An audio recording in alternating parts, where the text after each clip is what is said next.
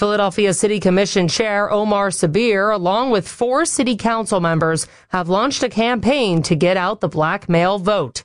KYW City Hall Bureau Chief Pat Loeb was there today when the effort was announced. The importance of black male voter engagements cannot be overstated. Recently elected Councilman Jeff Young is one of 4 council members who, along with Commissioner Omar Sabir, are leading the push to register 2,024 new black male voters before the November election. When black men participate in the electoral process, they not only assert their rights as citizens, but contribute to the collective advancement of our city. Young and colleagues Isaiah Thomas, Anthony Phillips, and Nick O'Rourke, like Sabir, are black men under 40 and say their presence in city government shows the importance of engaging voters like them.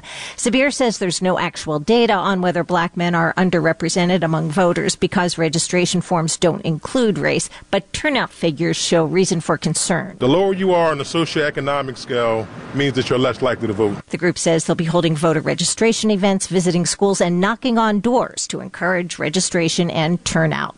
Pat Loeb, KYW News Radio 103.9 FM.